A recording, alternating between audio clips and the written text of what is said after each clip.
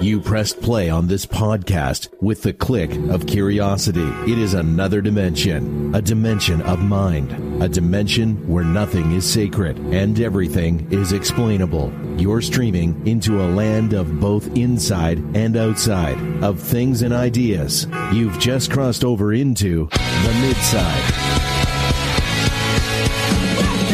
Welcome to the Midside, where hat and t-shirt season never ends. I'm your host, Justin M. Lesneski, the hopeful bromantic, and I retroactively and proactively denounce anything anyone has ever said and ever will say on this show. Thankfully for all of you, and for me, this will not be a solo excursion into the Midside. My schedule cleared up a little bit because my parents have left Florida and returned to Massachusetts. I think that's a mistake, but you all know where I stand on that. And in fact, there was actually a debate about that this week. Florida versus California. We'll get into that a little bit later. But first, I have to bring in my co-host and congratulate him.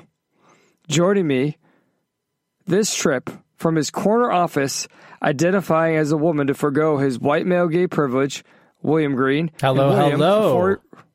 I was going to say before you say that, but that's fine. You always have to say that. I just wanted to congratulate you on the Big Ten championship and clinching the number one seed in the college football playoff. Finally. I think I texted you texted the thread that I figured they would figure a way to make us number 2, but somehow we're finally number 1.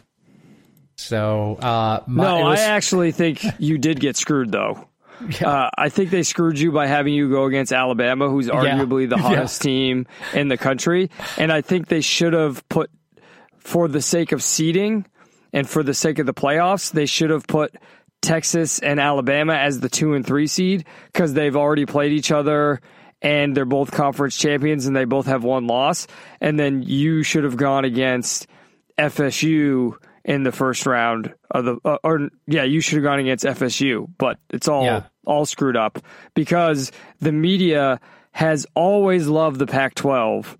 And then the Pac-12 has always underperformed. So you should have either played Washington or Florida State in the first round.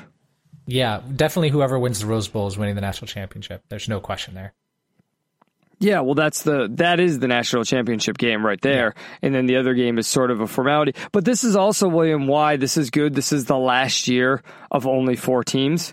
Because there needs to be many, many more teams in the playoffs this year. I mean, Georgia deserves to be in, right? Florida State was left out. Yep. Yeah. But, man, talking with my family on, we always FaceTime during the games, during the Michigan games. Most of my family, of course, dyed in the wool, maize and blue fans. They could not stand it. It was the same terrible announcers that they were for the Ohio State game. I don't know if you listened in on the game, Justin, but man, they just, they are, whoever the announcers are, I mean, give me back Greasy. I think he did the earlier game. But man, oh man, they just are not anything Michigan does. They had it, the defense had a shutout game, okay? Right? No scoring happened. All they were doing was ripping on the Michigan defense. I'm like, what game are you watching? I think sports announcers are perfect examples of how we get stuck in narratives like Scott Adams always talks about, because their entire job nowadays is no longer to call the games. It is to tell narratives, weave narratives in order to get people invested.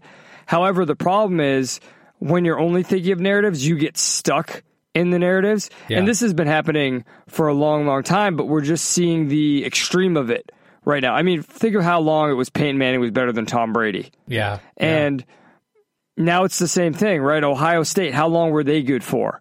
And Ohio State's better than Michigan, and we can't like Michigan. And I think that's what you're sort of bucking up against with all of these camera allegations, these cheating allegations. And I think you're on the other side of it, which is why you're sort of, very harshly responding to it, because these people, these announcers, they can't get past the narratives when they're watching any game. I mean, today in the Patriots game, they were trying to make Bailey Zappi for the first 2 quarters into a good quarterback because they wanted the narrative of the Patriots season to be, oh, Mac Jones is terrible.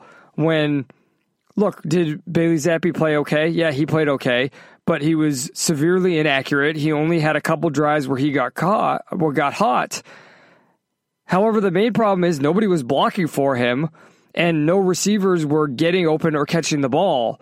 And perhaps, William, maybe that's why Mac Jones was getting so frustrated and why he looked bad. But the point I'm making is the announcers are still obsessed with this narrative that Mac Jones is the problem. And that's what happens, is we're such a narrative-driven culture now that people don't see things objectively and they get stuck in their narratives rather than watching what's actually going on. They went into that game, the Michigan game, with the idea that, oh, Michigan's defense is going to cost them this game. And when it didn't, they didn't know how to get off of that narrative. Yeah, exactly. Now, the offense didn't perform very well, but part of me is wondering if that's a little bit of 4D chess. Like, they didn't show any fancy plays this game. And you got to think they were holding it back against this team, against Iowa. I didn't watch the game, but to me, the Big Ten has never been really an offensively driven conference, which makes it surprising to me that they've got the narrative that Michigan's defense sucks. So the whole thing seems very strange to me. I would say in college football, more than in the pros, teams just have good and bad days. And maybe the offense just didn't have a great day. Yeah, well, our quarterback had a good day, that's for sure. And not a lot of scoring, but I think overall, defense had 2 forced turnovers. Special teams look good. I don't know. I think we're in a good spot. I'm wondering if I can get any Rose Bowl tickets. The answer is probably no, but I'll still think about it and dream about it. You should go up there and see if you can. You might be able to scalp some right after kickoff or something. It's worth checking out. Those are once-in-a-lifetime experiences, especially because it's Michigan, Alabama, and no one in LA is going to care about that. And if there's one city that you can get cheaper tickets for a game like that, it's going to be LA, Pasadena. I mean, remember when I went to the Red Sox clinching the World Series because the Dodgers fans all sold their tickets, and I got $200 tickets to Game 6 of the World Series because it's LA. That's the only city that's going to happen in. So you should definitely go and check that out, because don't worry about momentum, man. You guys you're in the best position because you're in the playoff. Yep. You're in those are the 4 teams in the best position. What happens from now on is what happens from now on, but they've earned the opportunity. Let's see what happens. Yep. And we can also say people who have participated in a lot of farce this week have earned the opportunity to be discussed on our show. Let's see what happens in Life on the Midside. Take a good look around. Does life really suck? Are we just complaining? I hope that this mic is on. Cause I'm on a roll here. I hope this is making some sense. I hope that you'll throw up your hands and sing it and tell all the haters that they should just shut up and smile. As always, if you'd like to support the show, you can do so through Patreon or Locals. Patreon is per episode. Locals is per month. That's themidside.com/Patreon or themidside.com/Locals. We accept any and all support, including, and perhaps most of all, affirmations. The first bit of farce I wanted to talk about this week, William, is something that I'm not even sure why this is being reported on. It's very, very strange to me, but it's also, as I read it, it's sort of like if this was a movie or like an episode of Law and Order, I would be intrigued by it because it's just so insane. And I use the term insane because I think there's a lot of mental health involved here. So The Wrap has an article titled, Michael Latz, Accused Killer, Also Stalks Sundance Winner A.V. Rockwell. William, had you heard either of those names before this story? No, I have no idea who these people are, even after researching this story a bit. Well, that's what I mean. And I see these pictures and everything of these people. I have no idea who they are. So my first thing is, why are you reporting on this as if this is actually news? It's very strange to me. So it's the article starts here. The woman charged with killing Michael Latt, the social activist and son of two prominent Hollywood parents, to which again I go, who? Stalked A.V. Rockwell, the director of Sundance winner 1001, according to the Los Angeles DA and court documents. Jamela Michael was charged Thursday with shooting and killing Latt, son of Sundance Institute director Michael Satter and film producer David Latt. The DA said she killed him due to his friendship with a woman that Michael was stalking. Wait, so this woman, Jamela, was stalking the director and stalking another woman? I don't understand any of this. Yeah.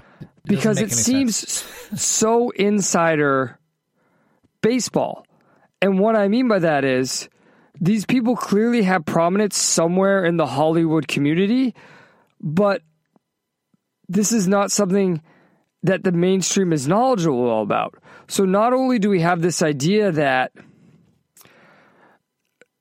we're seeing the inner workings of this incestuous community we're not supposed to, or we don't normally know about, but also we're seeing how their ideas, I think, are kind of turning back on themselves. And what I mean by that is, here's a couple more paragraphs. Rockwell claimed in the restraining order, so that's the director, the Sundance winning director, in the restraining order request that Michael, Jamela, harassed her on Twitter and Instagram, fabricating posts from anonymous accounts and doctoring images to falsely represent her, quote, insulting high-profile black women, some of whom I have worked with professionally. So now we're reporting on things that happen on social media. And more quotes here. She falsely implied that I once sold drugs and hate black men in order to publicly damage my reputation, the request continued. Her clear goal is to sabotage my public image, derail my career, hurt the release of my movie, and ruin my professional relationships. All right, I'm definitely getting that drop. That you sell drugs and hate black men. Oh, great. Talk about dropping context. But that's what this is complaining about, too, is like... Hold on. Could it be all just a smear against X? Because that's really in the news cycle right now. Could that literally be the only reason why? X allows this to happen. It might be, even though this was all on Twitter before it was X, right? Before Elon Musk even owned it. But that's part of what I was going to say is... if we take this at face value, we don't assume there's something else going on here, which I think in a moment you're going to point to there may be something else going on here. Isn't this really people too concerned with all of this second-handed image and collectivist ideology? Because, first of all, people say heinous shit all the time on Twitter. I mean, this is something, for instance, that people still ask Zack Snyder about in interviews about, and now Rebel Moon, when they talk about the Snyder Cut. And he basically says, I'm not going to discuss the way people interact on social media. There's good and bad in it. But there was a lot of good that was done by the Snyder Cut movement. Isn't this the same thing here? Like, why are we reporting on people saying heinous shit online? Why are we going to the police with people saying heinous shit online? But then on the other hand, if this person really did do that, is this an example of social media increasing someone's mental problems? I'm not saying causing, but it's clear to me, and we've discussed it before over the length of this podcast, the existence of this podcast, people who have mental problems get in the echo chamber of social media where, A, they read what they write as if having it on the screen concretely makes it real. And, we'll get into that in the story about Sports Illustrated a little bit. And also they find people however rare they are, who share the same beliefs as them, right? We've talked about this with, for instance, the incel community, right? There were always people who were like, oh, women don't really like me. It's really hard for me to get the attention of women. But there were never incels until social media. Isn't this perhaps an example of that? Except now it's the woke culture turning in on itself. So I do think there's some interesting stuff here, but this is being discussed the angle of like these are celebrities, and that's the tragedy here, not like, oh, there's mental illness involved. Yeah, I think you're hitting the nail on the head here, Justin, because like this story should be not about these crazy Hollywood insiders that nobody cares about. It should or be knows. About we've never heard of these people. No, never. And we know a little bit about Hollywood. Yes. But dude, it takes until the last third of the article before we get to really see what the real theme of the article should have been about all along, which is, like you said, mental health. Like they show the deranged letter. They have, quotes from like, my Glock is loaded as I write this. One pull of the trigger and I'll be free. Sending, apparently Rockwell also received numerous gifts from this Mickle, whatever, including an Aladdin necklace, a Best Director Ever mug, and a Black Lives Matter hoodie, and a photo of Langston Hughes. So, first of all, I don't. If you're sending anyone a Black Lives Matter hoodie, you obviously should be put into a mental institution.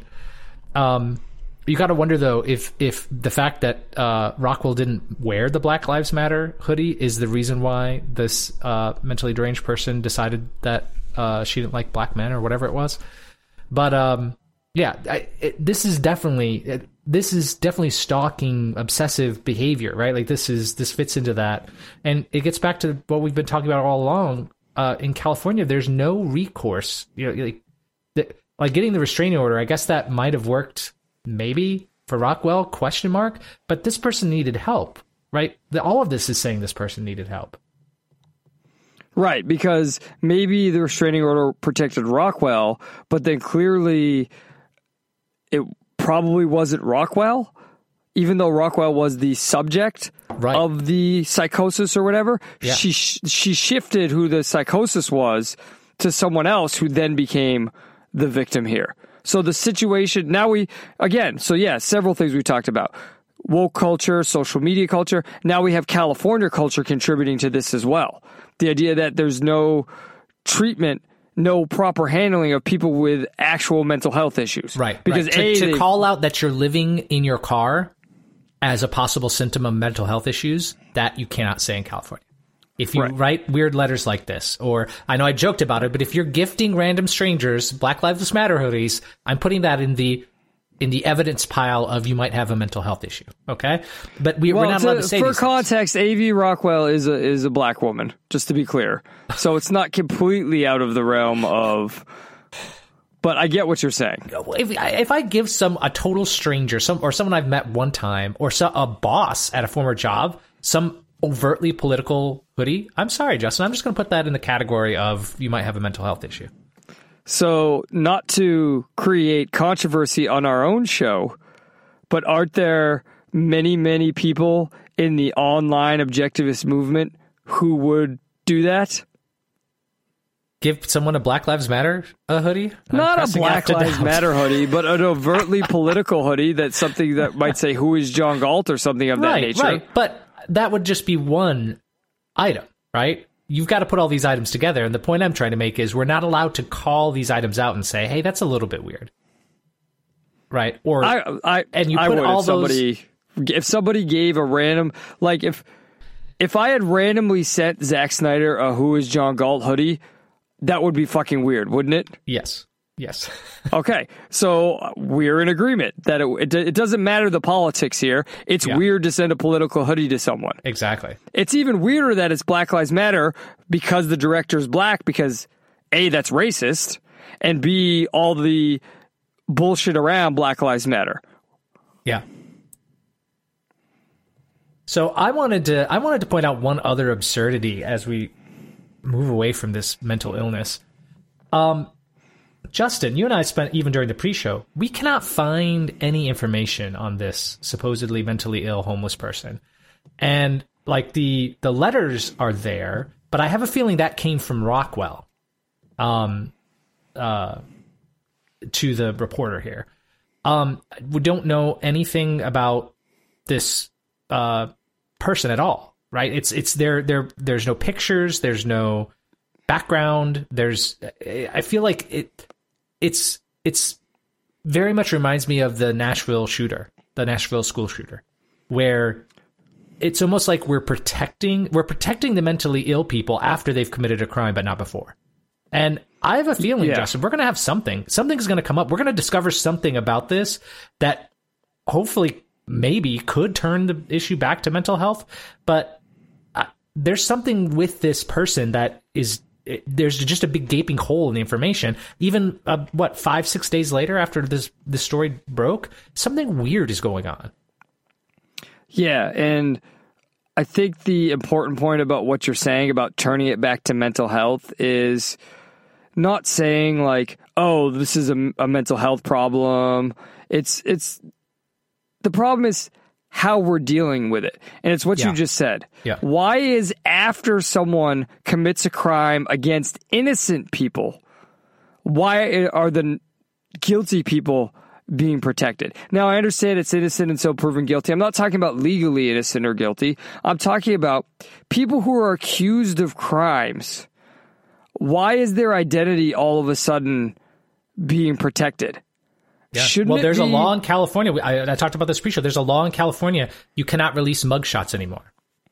And that's what I'm saying. Yeah. That is I have no other way to say it besides that's a social justice-based approach. That is a collectivist-based approach to lawmaking. Yeah. Well, we are protecting this class of people. If you're someone who believes in individual rights, you want the mugshots to be as public as possible because you want to know who the government has in their custody, right? They could be lying about the identity of who they have in their custody. That's a great the whole point of mugshots. It's a check and balance thing. It's not like, yes, it ends up, smearing people and may taint the jury pool, but like all those things are irrelevant because the whole point is to check the power of government. That's the most important thing. Right. Which actually gets even more sketchy when we're talking about this sort of like insider Hollywood group here. As we saw with all the Jeffrey Epstein stuff, we don't really know what's going on in these hyper-political organizations with all this influence, money, and power. And now this person is sort of being unpersoned. So you raise a great point of not only are they not protecting the innocent victims and the innocent people in the culture who these people endanger, but also the accused, they're not even fulfilling their goal of protecting the accused. Yeah. They're actually making things more dangerous for the accused because people can just disappear now. Yep. So crazy story. We'll keep an eye on it. I'm going to make a Google alert for this crazy name because it's pretty easy. Maybe something more will come up before hopefully we can provide an update for it. And unfortunately, we'll probably be during the season break because we've only got 2 more episodes after this one, and one is our season-ending show. So, but we can continue to talk about California here because, William, something snuck up on me, and it was actually my wife who told me about it because she's from California and she lives in Florida, and she's sort of going through it right now. And what I mean by that is she's not like homesick or anything, but a lot of her premises in life and her accepted truths were challenged during the pandemic. When I moved here and I lived here alone for a year, and it was during the pandemic. And even after the pandemic, when she lived here and would go back to California was still closed and Florida was open. First of all, when she came here, I think I've told this story before, Florida was open. And I was like, what do you want to do? She's like, I just want to go out to eat and go to the mall. Like, we're not allowed to do that in California, like normal things. And then when we would go home, I'll remember when we would go to see her home and her family for Christmas, there were fast food restaurants where there was police tape around the outside seating at fast food joints because you're allowed to go in and buy the food, but they don't want you to stay. So she's been questioning a lot. So she wanted to firsthand, and this speaks well of her, that she wanted to firsthand watch the two governors because she's aware of all the, DeSantis and Newsom talk. But I wasn't even aware of this, that Sean Hannity had a special where it was DeSantis versus Newsom just debating. Hannity sold it as who has the better governing philosophy. Did you watch it at all, William? No, I've seen one or two clips posted on X. Do you have any thoughts on anything? Well, it's hard to outsmug Governor Newsom, and he just is so slimy, and I don't know if Justin, who's falling for that? Is it just California people that are falling for that sliminess? Well, right, because what was very clear during this debate is California's echo chamber. And what I mean by that is Newsom says the things that are going to appeal to the people who already agree with the things he's saying. So when he says it, people are just going to be like, yeah, that's right. But if you're not in that echo chamber, you realize he's not saying anything. Like, things would be spun completely where, they were saying like the crime rate per capita is higher in California than Florida. And then DeSantis is like, yeah, but Jacksonville has more murders than San Francisco. It's like he cherry picks the statistic. But if you're in the California echo chamber, you'd be like, yeah, that's right, because they're low class and they're backward Southerners over there in Jacksonville. And yeah, it's the left has figured out, and it's embodied in Newsom, and we saw it with Obama, and we saw it in Biden, and honestly, we see it in Trump. Trump just took the left's tactic and does it with the right to appeal to the echo chamber that already exists. And if you're critically thinking, it's not going to work. Yeah, well, I saw DeSantis pull out the poop map too. Yeah, well, and that was my problem with the entire debate. So besides the fact that prop DeSantis comedy? was... I'm not a huge fan of prop comedy. Unless it's Florida resident Carrot Top. He lives here in Orlando. There's always someone who can take a genre and make it art. But that's also because Carrot Top is like a completely eccentric person. Like he's that unique person. Like you said, you got to be very unique. But yeah, it's just the problem with debates in general, man, is they were too worried about mic dropping each other. Like it's a rap battle. This was my problem with Hamilton, where they have the rap battles, which are supposed to be the debates of the merits of the central banking system, but it's them just insulting each other. And it's the same thing here. Like, yeah, I thought DeSantis had better points because reality was on his side. And I think at this point, anyone with any sort of objectivity knows the way DeSantis has run Florida has been much more in line with reality than the way Newsom has run California. And that's not to defend everything DeSantis has done. I mean, we've been critical of DeSantis many times on this show. Yeah. But he still was only trying to get mic drop moments on Newsom, like when he told the story about Newsom's father-in-law and the poop map. And it's just... what does a poop map really tell you about the governing philosophy of DeSantis versus the governing policy of Newsom?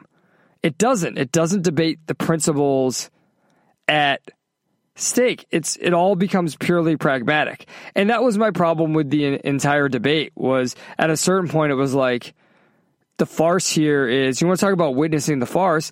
The farce here is, this is just intellectual masturbation. This is like, oh, I'm just going to look cool. And I don't know, William, have political debates always been this way? Or is this just Twitter, social media has now become what political debates are? I think it's, soundbite stuff, just aiming for sound bites, aiming for the late night shows. So yeah, some of that is tactical. I don't know. Are we going to get back, like, as the debate gets nearer, Trump kind of stirred things up and caused a lot of, when all his sound bites were funny insults, right? But I don't think DeSantis or Newsom, heaven forbid, can pull that kind of thing off. So I think emulating Trump in this way is not going to work for them. So I don't know. I'm trying to think, like, how far back, Justin, do you have to go before a debate actually talked about ideas? Are we going to have to go all the way back to Reagan? Maybe even before? I don't know. And that will be something really interesting. And when I'm talking Reagan here, I'm talking like Reagan Goldwater, right? Like, yeah. Do we have to go back that far? Yeah. I mean, maybe, but that's something that someone who has more of a historical expertise than either of us could answer. Because and to go into use your Hamilton point in reverse, politics has always been about insulting your opponent. So asking for more ideas here, this is not the right venue or medium for that sort of thing. And dude, have the debates ever really been that big of an impact? Maybe with Dukakis, right? It kind of tanked his. You said campaign. cock. I did. Yeah. So I don't think the debates actually matter. I mean, everyone thought Nikki Haley won the last Republican debate. I mean, she's pulling a full Hillary. I don't know what's going on. And that's really what the issue is here. Don't really know what's going on with any of this. I've never in my life seen a presidential candidate debate a non-presidential candidate by trying to claim he is going to be a presidential candidate. And that's his rationale for having the debate, which then is a conspiracy theory about Joe Biden. Look, I think Joe Biden is old. Do I necessarily believe these conspiracy theories that they are going to get rid of him or they expect him to die and that's why Harris is his VP and then Harris would run or Newsom would run? No, but that doesn't excuse the mental state of Joe Biden. But it's interesting that all of these things are public now, right? That's part of the debate. It's just, that's the farce here, is that this even happened. I was going to add onto that, but I don't think there's anything to add. It's that it even happened as the farce, is it not? Yeah. Well, and the longer this goes on, the more Vivek quotes Alex Epstein. So I'm all for it. All right. Well, something I'm not all for is the degeneration of journalism and the continued misunderstanding, I think, of the relationship between AI and humanity, William. So one of the big stories that broke this week is apparently Sports Illustrated has been using a lot of bots to write articles for it. And they've had fake authors. And this became a huge controversy. And there was an interesting Washington Post editorial that said what Sports Illustrated's botgate really means for journalism. First of all, William, did you realize that Sports Illustrated had fallen this far? I think that I had suspected, but I think this really brought it into focus because I was trying to think, what's the last big Sports Illustrated thing that has, news that they broke or anything like that? And I really couldn't think of anything. So I think this really brought it into focus. If you had just asked me before this story, like what I thought about Sports Illustrated, I'd be like, they've kind of fallen off. But yeah, this really brings it into focus, at least for me. Right, because, and I don't even want to talk about news with Sports Illustrated, William. Sports Illustrated always had amazing long-form pieces that discussed the humanity behind sports, the philosophy behind sports. And I think that melds perfectly with what I'm saying is the missing point here. So here's the last two paragraphs of this article. It starts by referring to the publication, the online publication, Bloomberg. Bloomberg shifted to automated earnings headlines in 2013 and has used AI to create its earning summaries since 2018. It also employs more journalists and analysts now than it did back then, some 2,700, all of whom get to do more interesting work than writing earnings headlines and summaries. That's the dream, right? AI does the annoying stuff while human beings get to chase our curiosity. It won't work out that cleanly everywhere. Bloomberg is better funded than everything, let alone SI. And SI's problem is that its owners and renters don't appear to care about quality journalism. And then it goes on to make a reference to other things. It says, but there's a lesson in the rubble of their reputation. We might need a few definitely not people to let the people flourish. And here's where I disagree, William. And I'm actually going to raise a point that Adam Carolla talks about all the time, is psychologically for human beings, and I'm translating it into JML terms here, to Coach L terms here. Psychologically, there's a value to doing things as a human being. You know, Ayn Rand talked about being productive. But Adam Carolla, as a carpenter, talks about it much more concretely. He says there's a value to building things. And I think that value extends beyond concretely doing things with your hand. I think there's a value to writing headlines and writing summaries. It's producing. It's creating. That's how we survive as human beings. That's how we gather self-esteem. And if we're calling that annoying stuff, and we're saying what human beings want to do is chase their curiosity, I think what we are doing is we are privileging a certain class of people or a certain type of psychology due to an elitism. An elitism with the idea of someone who is a more abstract thinker or abstractly motivated is necessarily a better, more moral human being. And this is something I think that has always come from to be very sort of simplistic about it, has always come from the left. The idea that anyone who's concerned with like working and having a business and numbers and concretely creating products is sort of base and materialistic, right? This is mind-body dichotomy, privileging the mind, which we've always seen as coming from the intellectual elites, right? The ivory towers and these institutions saying we need to have a liberal arts education. Yeah, I think you got a good point here. I agree with the article that this kind of offloading of work is where the value is for AI. So that's what's value for companies. That's what's value for people, right? Like if I have 1,000 articles that I need to summarize when I'm doing research, having it go through AI is going to be super helpful. All that being said, the example I would give is something from my own life. When you're learning computer engineering, there was a philosophy at my undergrad at Michigan that was to really start with the circuits and work your way up. And that's the way I was taught computer engineering. You know, like we made circuits on breadboards, very simple ALU, think of it as the math part of the CPU. And then we kind of worked our way up from there. The first couple programs I wrote were in ones and zeros, and then, you know, in binary language, and then in assembly. And then we started learning real programming languages. And the whole point of that was to, you know, any programmer today, if they start out in college, they're going to learn a very high level language. They're going to learn Java. They're going to learn C++, they're going to learn Python, they're going to learn very high-level abstract languages. And Justin, do you know what the result of that is?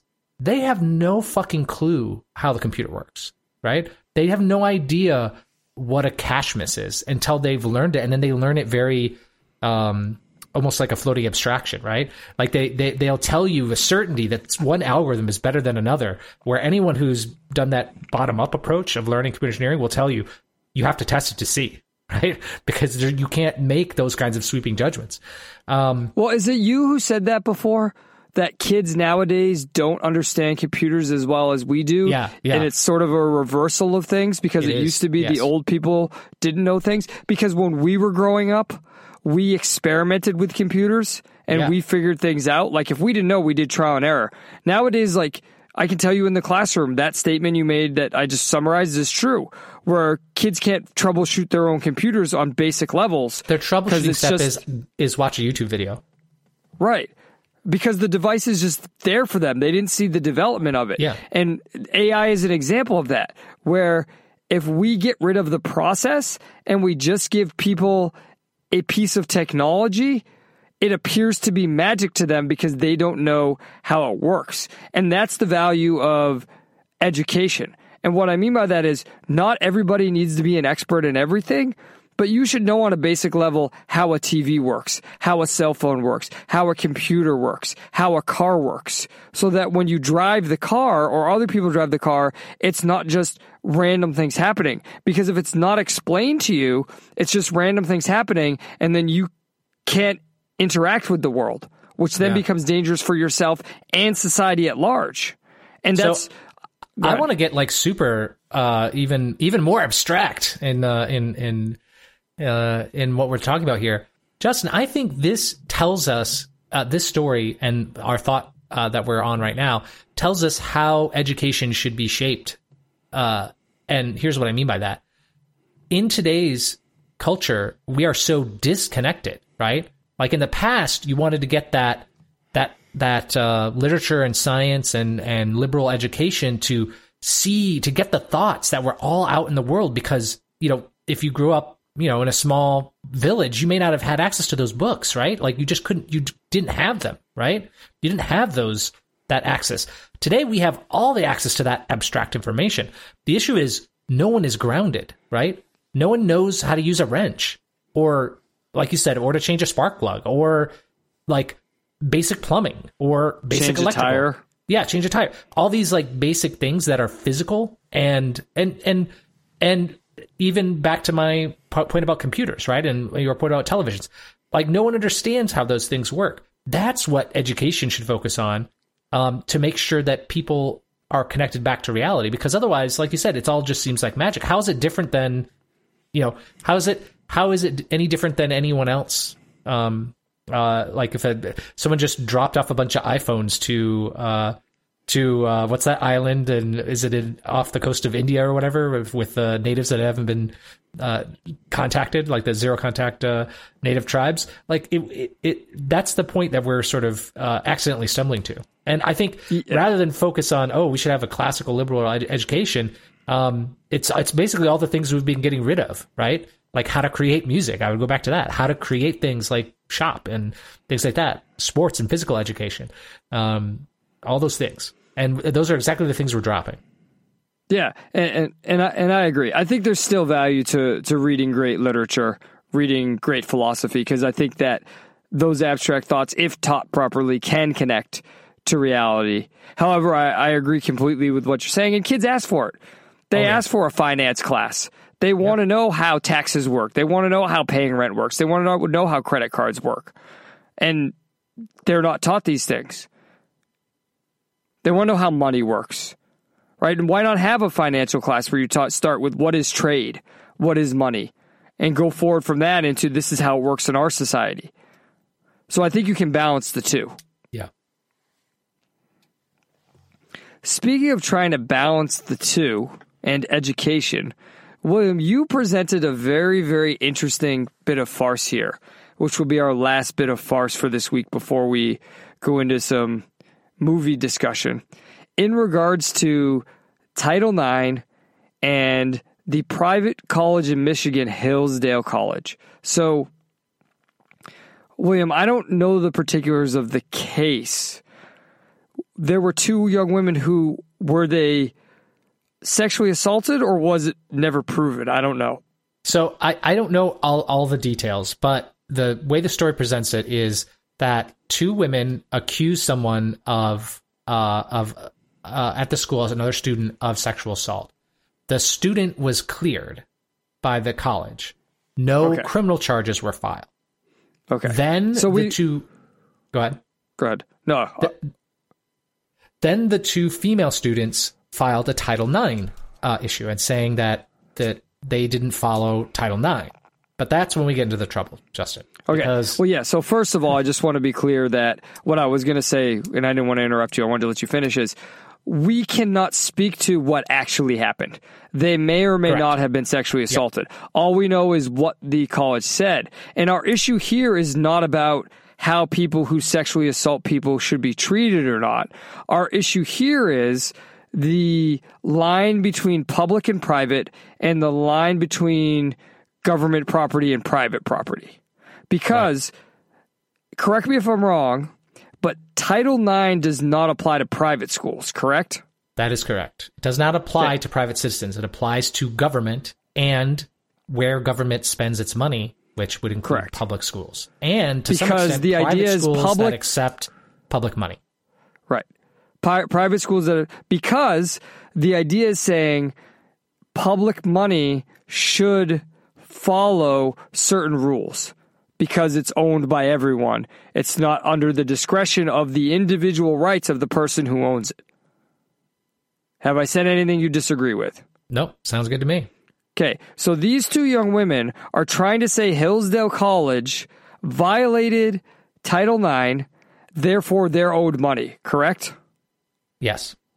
Okay. Here is the issue. They are, based on the language I'm going to read here, setting a dangerous legal precedent or trying to set a dangerous legal precedent in order to just get money.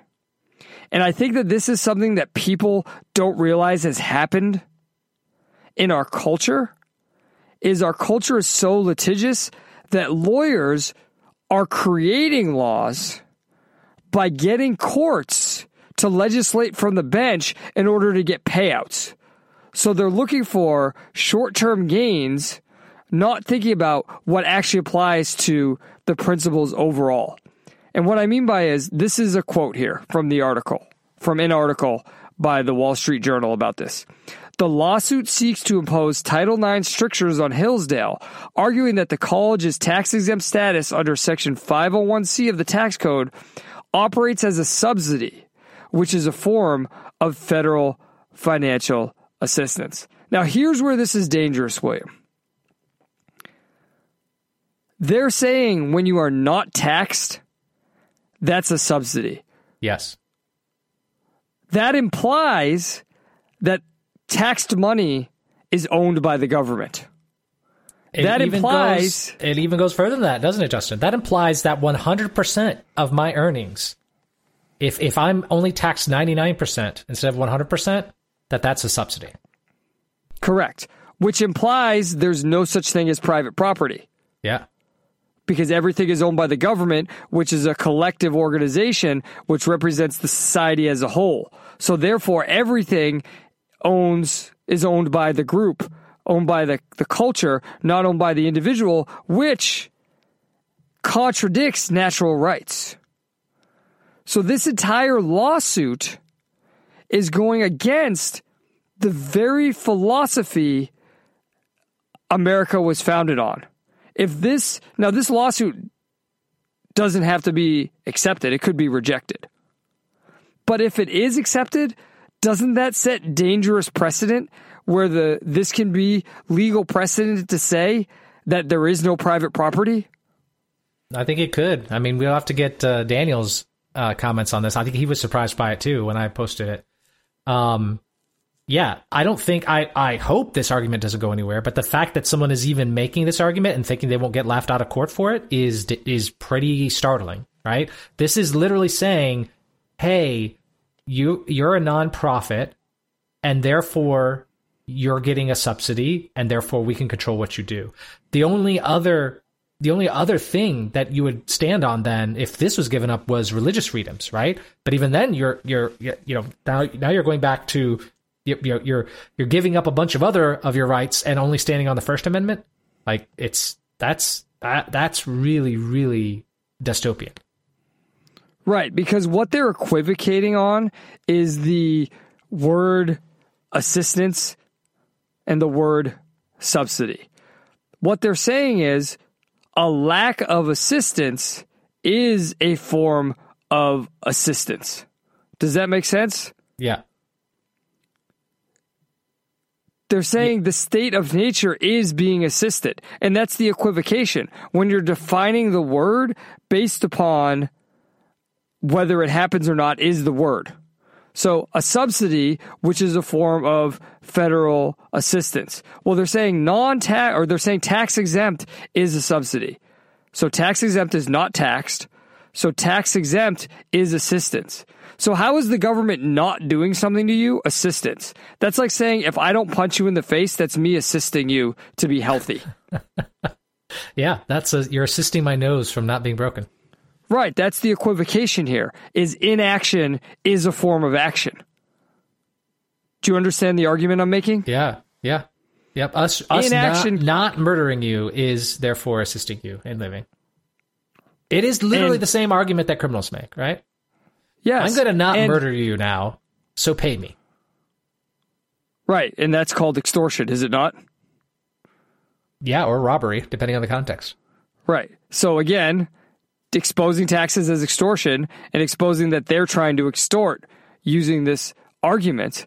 But that's what it's just, it's so dangerous because you can get why someone might fall for this, right?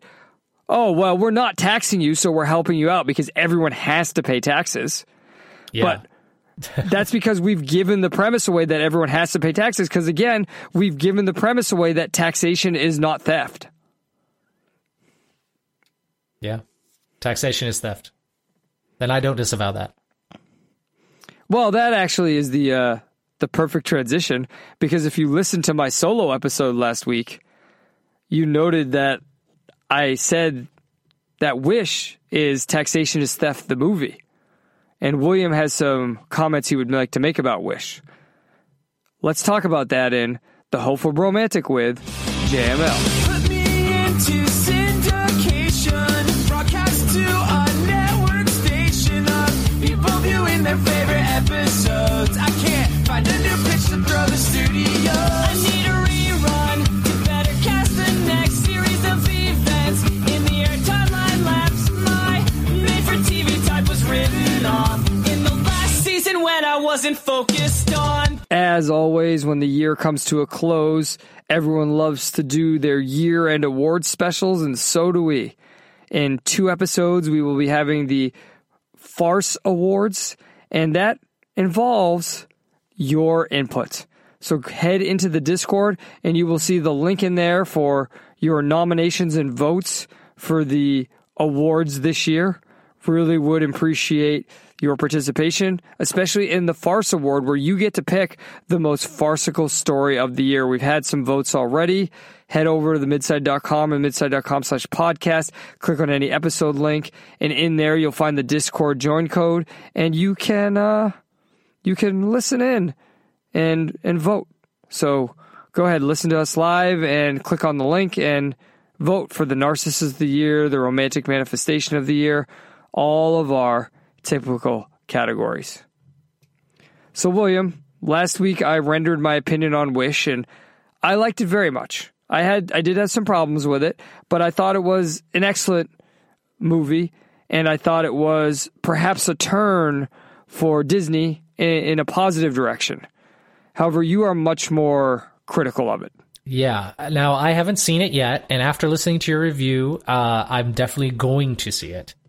The issue I have had is watching the reviews and people that I trust and the clips that they're presenting just showing absolutely awful visuals, bad animation, like not even bothering to animate the bottom of the horses, shots where everyone's in the center third of the screen, which we know is just super boring. And I know part of this is kind of doing the combo 3D, 2D animation style. Things look very watercolorly, and that's a stylistic choice, whatever. But just from everything I've seen, it all, compare that to if this is supposed to be a 100-year anniversary tribute to Walt. Why is it animated so poorly? I can pick any frame from Fantasia or from Aladdin even, and it's a work of art, right? Don't say Aladdin even. Aladdin is a work of genius. Well, the 3D animation, it didn't age too well. But other than that one caveat, right? But that's what I'm saying. I'm picking other films that are iconically, I mean, obviously Walt wasn't alive for Aladdin, but I'm picking from different eras on purpose here, right? These are all things where the visuals are overly stressed. And we know from leaks and research by some of the alternative news media for Hollywood, where I get a lot of my rumors and stories, that this film was absolutely rushed in the animation. And so I think we know why. That's not important to this part of the review, but the animation is just way subpar. And so Justin, if it hadn't been for your review, I would not have bothered just on that fact alone, because to me, it's almost insulting to have something so poorly done visually and then claim it's a tribute to Walt. So that's what I've heard. That's what I've seen with my own eyes of the things, people breaking down the visuals. And so again, without your review, I'd have been like, oh, this is just an ugly movie. Why would I watch it? But your review has taught me to give it a chance, or convinced me to give it a chance. So yeah, I didn't teach you anything. I convinced you. Yeah. Yep. The goal of my reviews is not to teach anyone anything. It's to give them a honest opinion of which I believe is objective, to help them judge whether they themselves would like to see a movie or not. It's not to teach anyone anything. Well, look, and I it's agree. it's not so ugly that it's unwatchable. Right. And that's exactly the point I was just going to make is I wouldn't use the word ugly. I would use the word average. And I think what they were trying to go for, William, was I think they were trying to combine as you said, the 2D and the 3D. I think they were trying to, because it's meant to be Disney 100 and a tribute to Walt, they're trying to have the old style animation with the new style animation melded together in order to show where they came from and where they're going. Very often they would have the 2D background with the 3D foreground.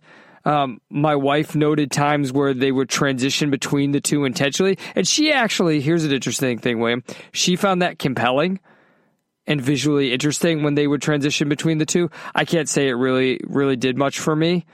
I don't think it was very visually, I would call it average, because I don't think it was very visually memorable. You know, I would use more The Lion King or Beauty and the Beast as my examples of visually memorable movies from the 90s Disney animation, William. When you talk about the ballroom dance scene in Beauty and the Beast, or I Just Can't Wait to Be King from The Lion King, or, I mean, we could even talk about late 80s, early 90s Under the Sea from The Little Mermaid, right? These starkly bright visuals and these huge production scenes.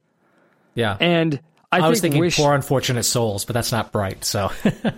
Yeah, it is, but that's an example of one that's not bright, right? That's because they did have the villain song here. And I think they did try to do that. You know, the villain song was, I thought, tremendous. I think if you look at the ideas in the villain song, and they tried to animate it in a way of Poor Unfortunate Souls, when you think about, you know, the little, what were those creatures Ursula turned them into? Well, that's similar to the way the wishes are here. And they tried to make it big and bold there. And I think when people are pulling out these clips, they're cherry picking stuff. And you're missing some of that, because in the song, you know, You're a Star, which we could have interesting metaphysical discussions about, there are elements that are similar to Under the Sea or I Just Can't Wait to Be King visually there. So that's why I would call it average more than ugly, because we remember how earlier I was talking about people are stuck in narratives? Yeah. I think people are too stuck in the narrative of we need to bash Disney for its woke messaging and the whole go woke, go broke, and being the uncreative and boring approach. As you know, one of our midsiders pointed out to us, it's not that go woke, go broke because people are rejecting the ideas. They're rejecting that it's the same thing over and over again, right? Exactly. Naturalism is the same story where this person's going to die. I mean, I pointed that out to my students when we read The Metamorphosis. I taught them about naturalism, and in the second part of the story, people were like, this guy's going to die, huh? I was like, well, you learned what naturalism is, and this is naturalism. What do you think? And then they talked about how boring the story was, whereas other English teachers are saying how good of a story it is. So I think people are so stuck in this narrative, especially in the alternative media, because unfortunately what sells is these narratives, right? Yeah. You could just continually keep bashing The Last Jedi, which is a terrible movie because of how boring it was, right? The idea of, how bad Poe is, and nothing happens in that story except Poe is told how bad he is, that plot line. And then the whole, let's go to the Vegas planet and it's evil capitalism, and then the predictability of the Marxist ending of anyone can have the Force if they're part of the underprivileged class, right? That's all boring and predictable, and we can, even me just saying that, if that gets out, we're going to get more listeners. Yeah, exactly. Well, you almost went to sleep, but we'll get more listeners from me pointing it out in that way, because people are like, oh yeah, he's right, blah blah, bash The Last Jedi. And I think people are obsessed with that, and they're not seeing Wish for what it actually is. Where I agree, it's completely visually average. I think the princess has a good basic design, but she doesn't stand iconically, visually, or as a fully developed character around even Esmeralda from The Hunchback of Notre Dame. If I say Esmeralda, you can picture her in your head, yes? Yeah. Ashka, you can't. She's just a Spanish girl. And I've seen the movie, and you've seen clips. Now, you can picture the star. Yeah. Yes? Yeah. So I think what we will see going forward as the remnants of this movie is, I think it will be the songs, and I think it will be the star. And what I mean by that is, merchandising-wise, I think the star will end up selling a lot, in the same sense that not Finding Nemo, Lilo and Stitch. Would you ever have thought Stitch would last this long? Okay. No, but Stitch has become a marketing marvel. You can put him in anything. You could do so many variations of him, and he has become iconic. I think the star will become that way, and I think the songs will become that way. When you talk about the Wish song, and you talk about You're a Star, and you talk about the villain song, I do think that villain song stands among all the other villain songs as a portrayal of pure evil. It stands alongside those. Okay. Well, I'm definitely going to give it a chance. The last thing I would say, that point about the narrative, I think that's super important, and it's a major takeaway for all the midsiders out there. You know, it's easier to see the narrative from the outside, but you've always got to have your narrative detector on, because there's a lot of good information that I get from some of these alternative media sources, but I have to constantly be saying, like, what's the narrative here, right? Like, what is the narrative they're trying to sell, and what are the facts they're actually giving? Because a lot of the facts are really interesting, right? Like in this particular researching of Wish, you know, basically, we know because of social justice, they're firing everyone who's white and male and old, and bringing in inexperienced minorities to check the boxes. And there's probably a bit of truth, at least on the go broke narrative, that they're pointing out here, that getting rid of your experienced writers and your experienced animators means that you're not going to be, no matter how much money Disney spends, they're not going to be able to make as high quality of a movie. And that's probably what contributed a lot to the lack of animation and some of the underdeveloped story elements. Right. And in the same sense, we don't know where the idea came from Wish. Was this somebody that was mandated by someone higher up? Right. Yeah. Peter Lasseter, the guy who did all the great stuff from Pixar in its early days, was he involved? It would seem like it would be something he would be involved with. And then did he just not have a good enough team to execute it for these reasons that you're saying? Yeah. And just on the narrative thing, people could accuse me of defending Disney right now, because I'm in the Disney bubble, right, where I live in Orlando, and I'm an annual pass holder. The Disney bubble. I think I'd rather live in the Disney bubble than the LA bubble. Right. And that's exactly the point I was going to make, is that's what the midside is. The midside is wherever you are, you're in a bubble. But the midside is to be inside of that bubble, but not be enclosed by the bubble or suffocated by the bubble. And what I mean by that is you are inside but outside on the same time. You're midside. So you know all the narratives and you're getting all the enjoyment out of it, but you're also not buying into the narratives and you're aware of what's wrong with it. Now, the LA bubble, I would say there's more wrong with it than the Disney bubble in Orlando. I mean, for instance, let me give you an example very quickly. As an annual pass holder, there are some narratives that people love. One, it's that the best ride at Disney World is Living with the Land. Now, is Living with the Land relaxing? Yes. Is it a throwback to classic Epcot where you go on a slow boat ride and they teach you about man's relationship with nature? Yes. But it's not the best ride objectively. People just say this because that's their narrative of what they want to believe to feel superior. Likewise, people want to say that the parks should not have intellectual property in them. They're mad that Ratatouille has been added to France in Epcot. They're mad that Frozen has been added to Norway, that Guardians of the Galaxy have been added. And they're mad that intellectual property might also be added to Animal Kingdom. But William, hasn't Disney's IP been in the parks since the beginning? Yeah. Right. So these narratives don't make sense. So yeah, I am in the Disney bubble, but did I excuse Strange World? No, but people who did excuse it, weren't they part of the narrative? Yeah, definitely. Right. So it's the consistency of your own takes and being able to look at the good and the bad and be honest about different things. And look, I saw Wish and I enjoyed it. I enjoyed it a lot. I have to be honest about that. That's all I can do. All right, let's be honest about some movies that are going to come out. And I think this is a perfect example of there's a lot of narratives here that we're going to be negative about, would be my guess here. I always put the trailers for Trailer Takedown in the Discord. Usually it's the Saturday before we record.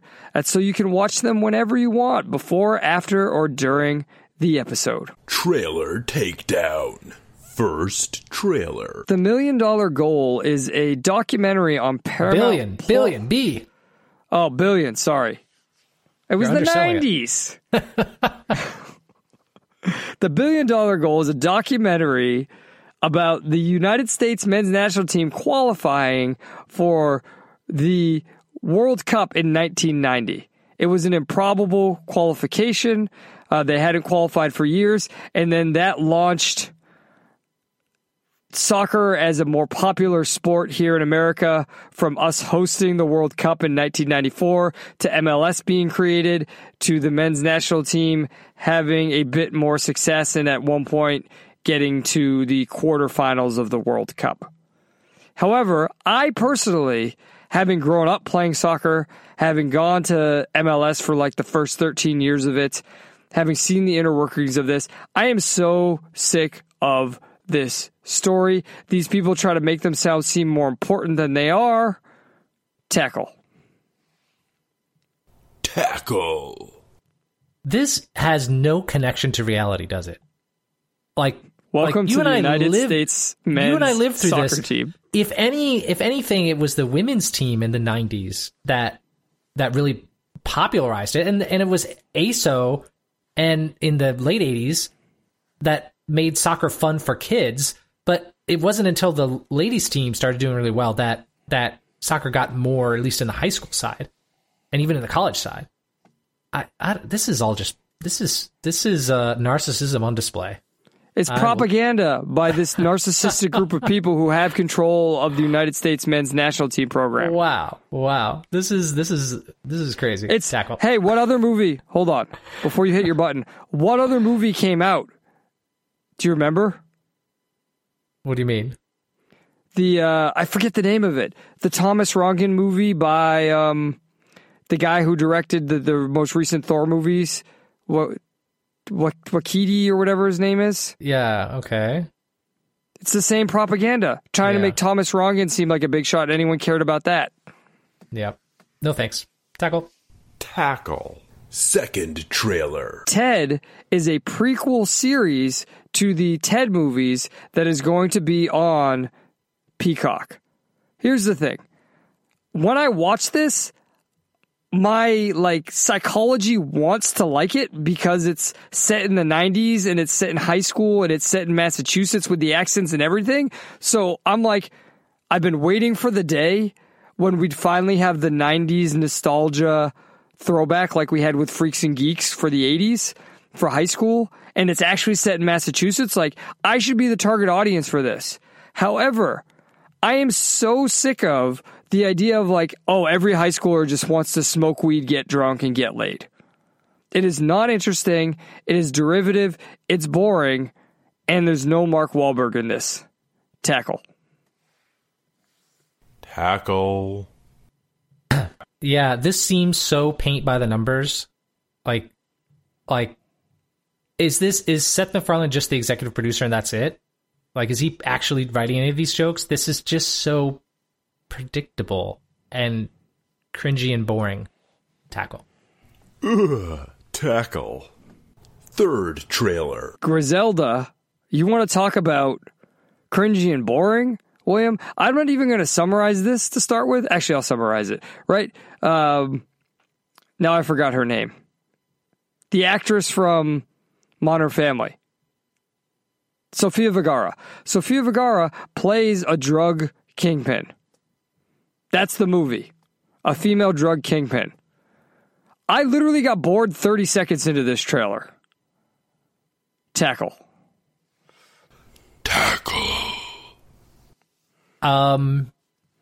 This is like the feminist interpretation of maybe Scarface or something, right?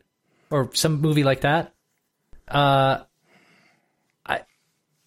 Is the lesson that she's going to learn is that she had the power all along? All she had to do was look herself in the mirror and say, "You go, girl." Don't they actually have the girl boss? She walks like a girl boss as one of the lines.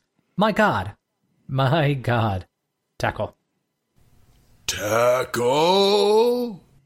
Fourth trailer. Memory stars Jessica Chastain and Peter Sarsgaard, and I found the trailer to be very, very confusing. I actually had to look up what it's about, and then even when I read what it's about, I had to infer what it's about.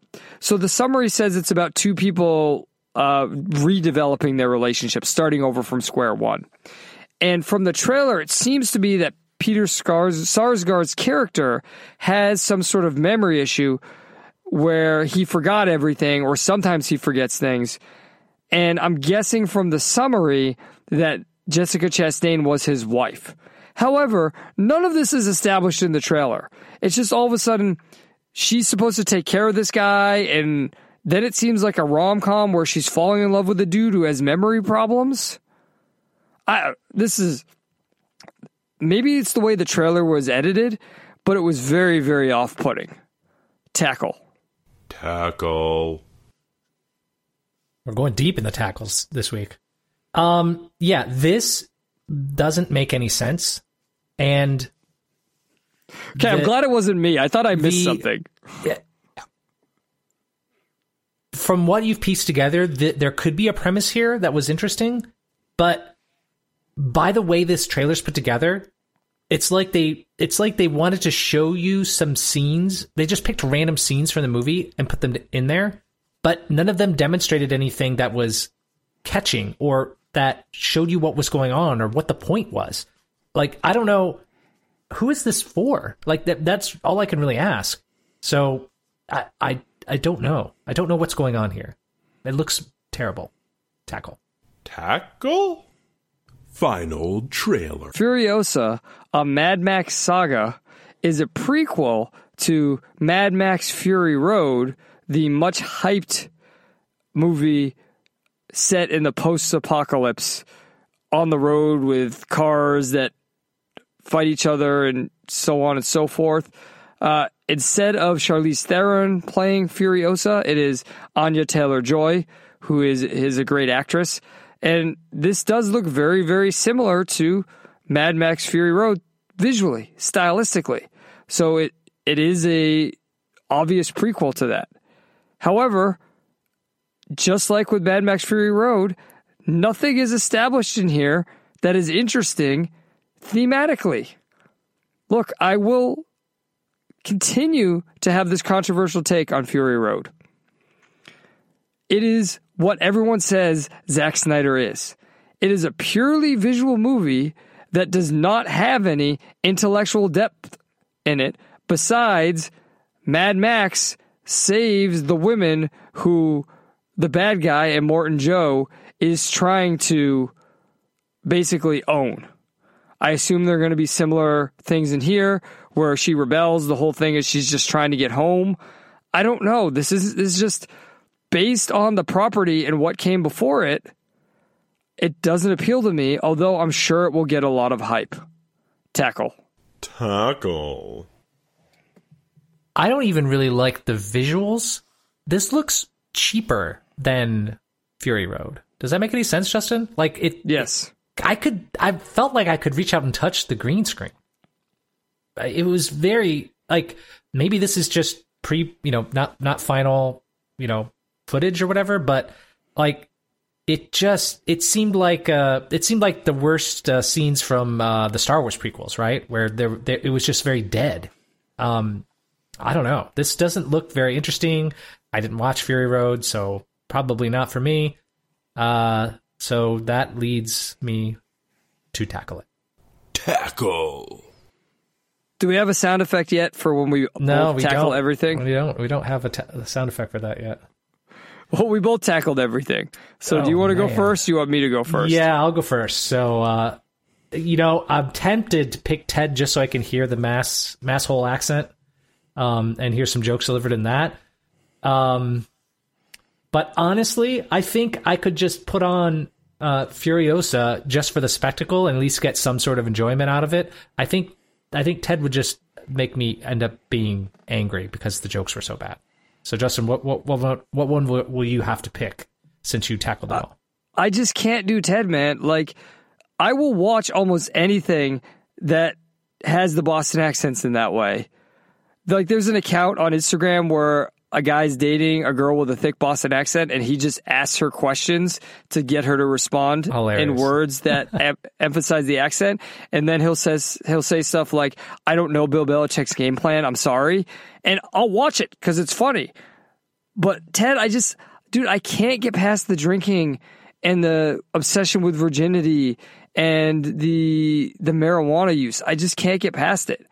And it sucks that now I'm older because now it's like, oh, he's a stodgy old man. But I'm straight edge. I've always been like this. So like you, I like Anya Taylor-Joy. I think she's a great actress. And I do think that Mad Max Fury Road was fun. I just don't think that it deserved the hype it got. And I think Furiosa will also get that hype and probably be heralded as a feminist masterpiece. Social justice masterpiece. So I think I would get some enjoyment out of it, but then I would also be able to have an informed opinion. So I would pick Furiosa, and I may end up... How pragmatic of you. Pick it. It is pragmatic. And I may end up watching it if it's the only thing in theaters. Although his last movie about the genie, remember that one? With Idris Elba? That was absolutely terrible. So we'll see how George Miller does. Yeah. All right, that brings us to the end of our trip. What did we learn, William? Well, I learned that AI will help us summarize, but sometimes we have to summarize ourselves. Justin, what did you learn this trip? I learned that apparently there's no such thing as private property, and when you're not taxed, that is a form of federal financial assistance. So thank you, Florida. That's assisting your life. Thank you, Florida, for your not killing me. All right, I want to thank everybody for listening. If it wasn't for you, I'd just be a person talking into the corner of my closet like a crazy person. I still am that, but you make me feel a little bit less crazy. Support the show by going to midside.com/store, picking up some merch, themidside.com/thecut, picking up my novel. You go to midside.com/Patreon, themidside.com/locals, and you can give as much or as little as you want, because that is how we keep the lights on. And most of all, if you want to grow the show, tell a female friend. This concludes your journey into the Midside. I'm Justin Emlesneski reminding you that if things get tough, take a step back and witness the farce. Have a Newsom-free day.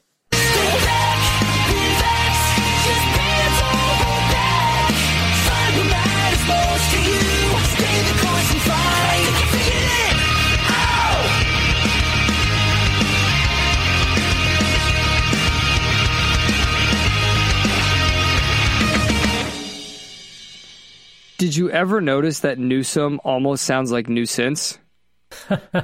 Well, anytime he opens his mouth, he sounds like a nuisance to me.